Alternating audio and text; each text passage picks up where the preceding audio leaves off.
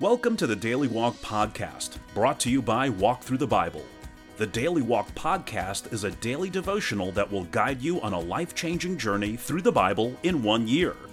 Join us every day to hear the entire Bible in a year, alongside a daily devotional thought that will help bring God's Word alive for you. Today's Daily Walk devotion comes from Genesis chapters 10 and 11. Chapters 10 and 11 explain the origin of nations after the flood. Beginning with Noah and his 3 sons, God repopulates the world.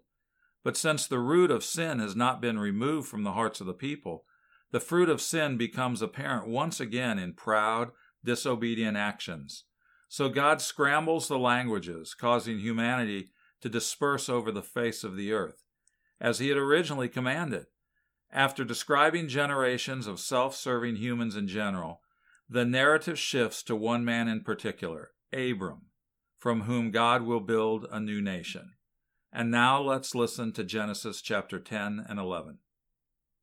Genesis 10. This is the account of Shem, Ham, and Japheth, Noah's sons, who themselves had sons after the flood. The sons of Japheth, Gomer, Magog, Madai, Javan, Tubal, Meshech, and Tiras. The sons of Gomer, Ashkenaz, Riphath, and Togarmah. The sons of Javan, Elisha, Tarshish, the Kittites, and the Rodanites.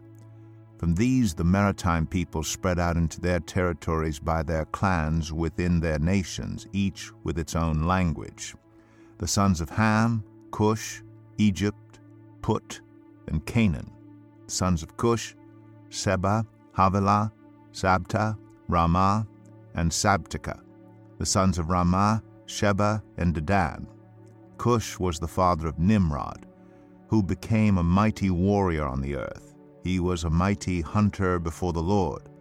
That is why it is said, like Nimrod, a mighty hunter before the Lord.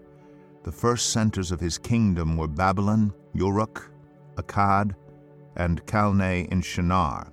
From that land he went to Assyria, where he built Nineveh, Rehoboth-ir, Calah, and Resen, which is between Nineveh and Calah, which is the great city.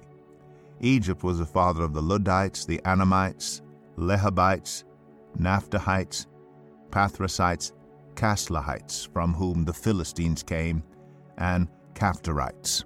Canaan was the father of Sidon, his firstborn, and of the Hittites, Jebusites, Amorites, Girgashites, Hivites, Archites, Sinites, Arvadites, Zemarites, and Hamathites. Later the Canaanite clans scattered, and the borders of Canaan reached from Sidon toward Gerar as far as Gaza, and then toward Sodom, Gomorrah, Admah, and Zeboim as far as Lasha. These are the sons of Ham by their clans and languages in their territories and nations. Sons were also born to Shem, whose older brother was Japheth. Shem was the ancestor of all the sons of Eber. The sons of Shem, Elam, Ashur, Arphaxad, Lud, and Aram. The sons of Aram, Uz, Hul, Gether, and Meshech.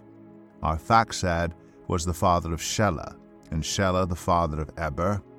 2 sons were born to Eber. One was named Peleg, because in his time the earth was divided. His brother was named Joktan. Joktan was the father of Almadad, Shalef, Hazarmaveth, Jerah, Adoram, Uzal, Dikla, Obal, Abimael, Sheba, Ophir, Havilah, and Jobab. All these were sons of Joktan. The region where they lived stretched from Mesha towards Saphar, in the eastern hill country. These are the sons of Shem by their clans and languages in their territories and nations. These are the clans of Noah's sons, according to their lines of descent within their nations. From these the nations spread out over the earth after the flood. Genesis 11. Now the whole world had one language and a common speech.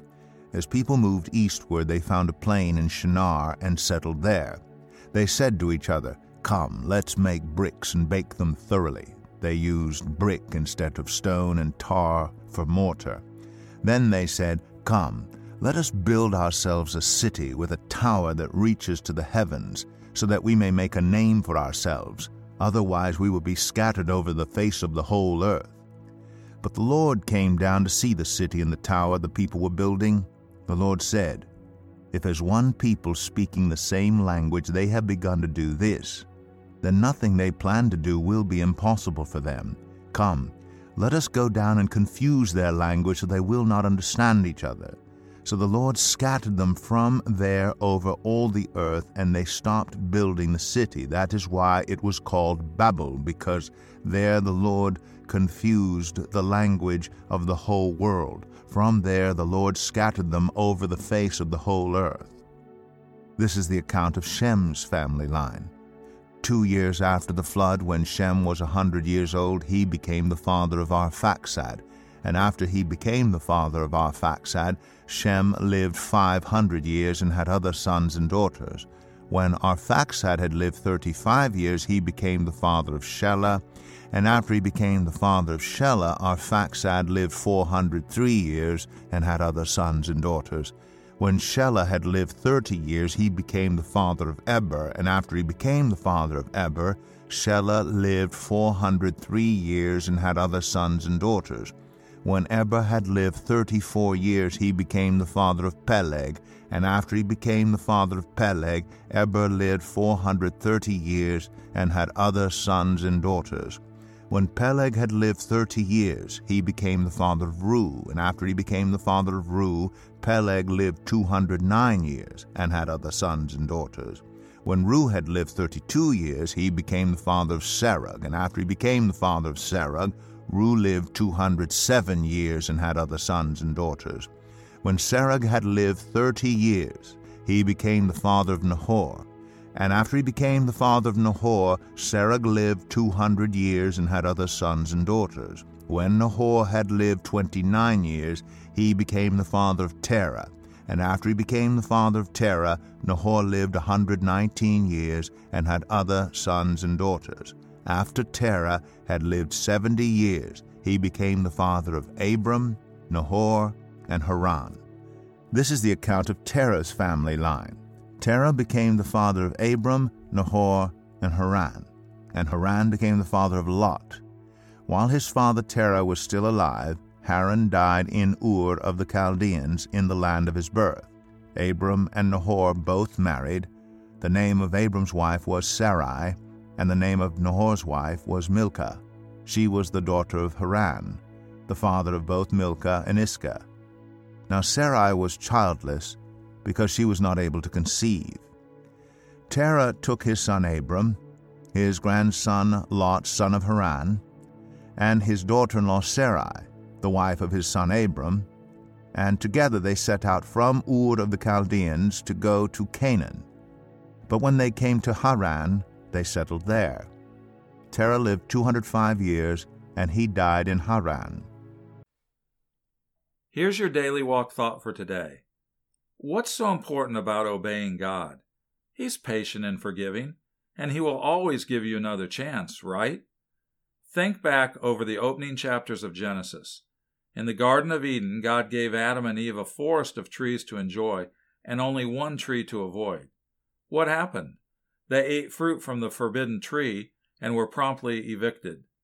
After the flood, God gave Noah's descendants one command: be fruitful and fill the earth. How did they respond?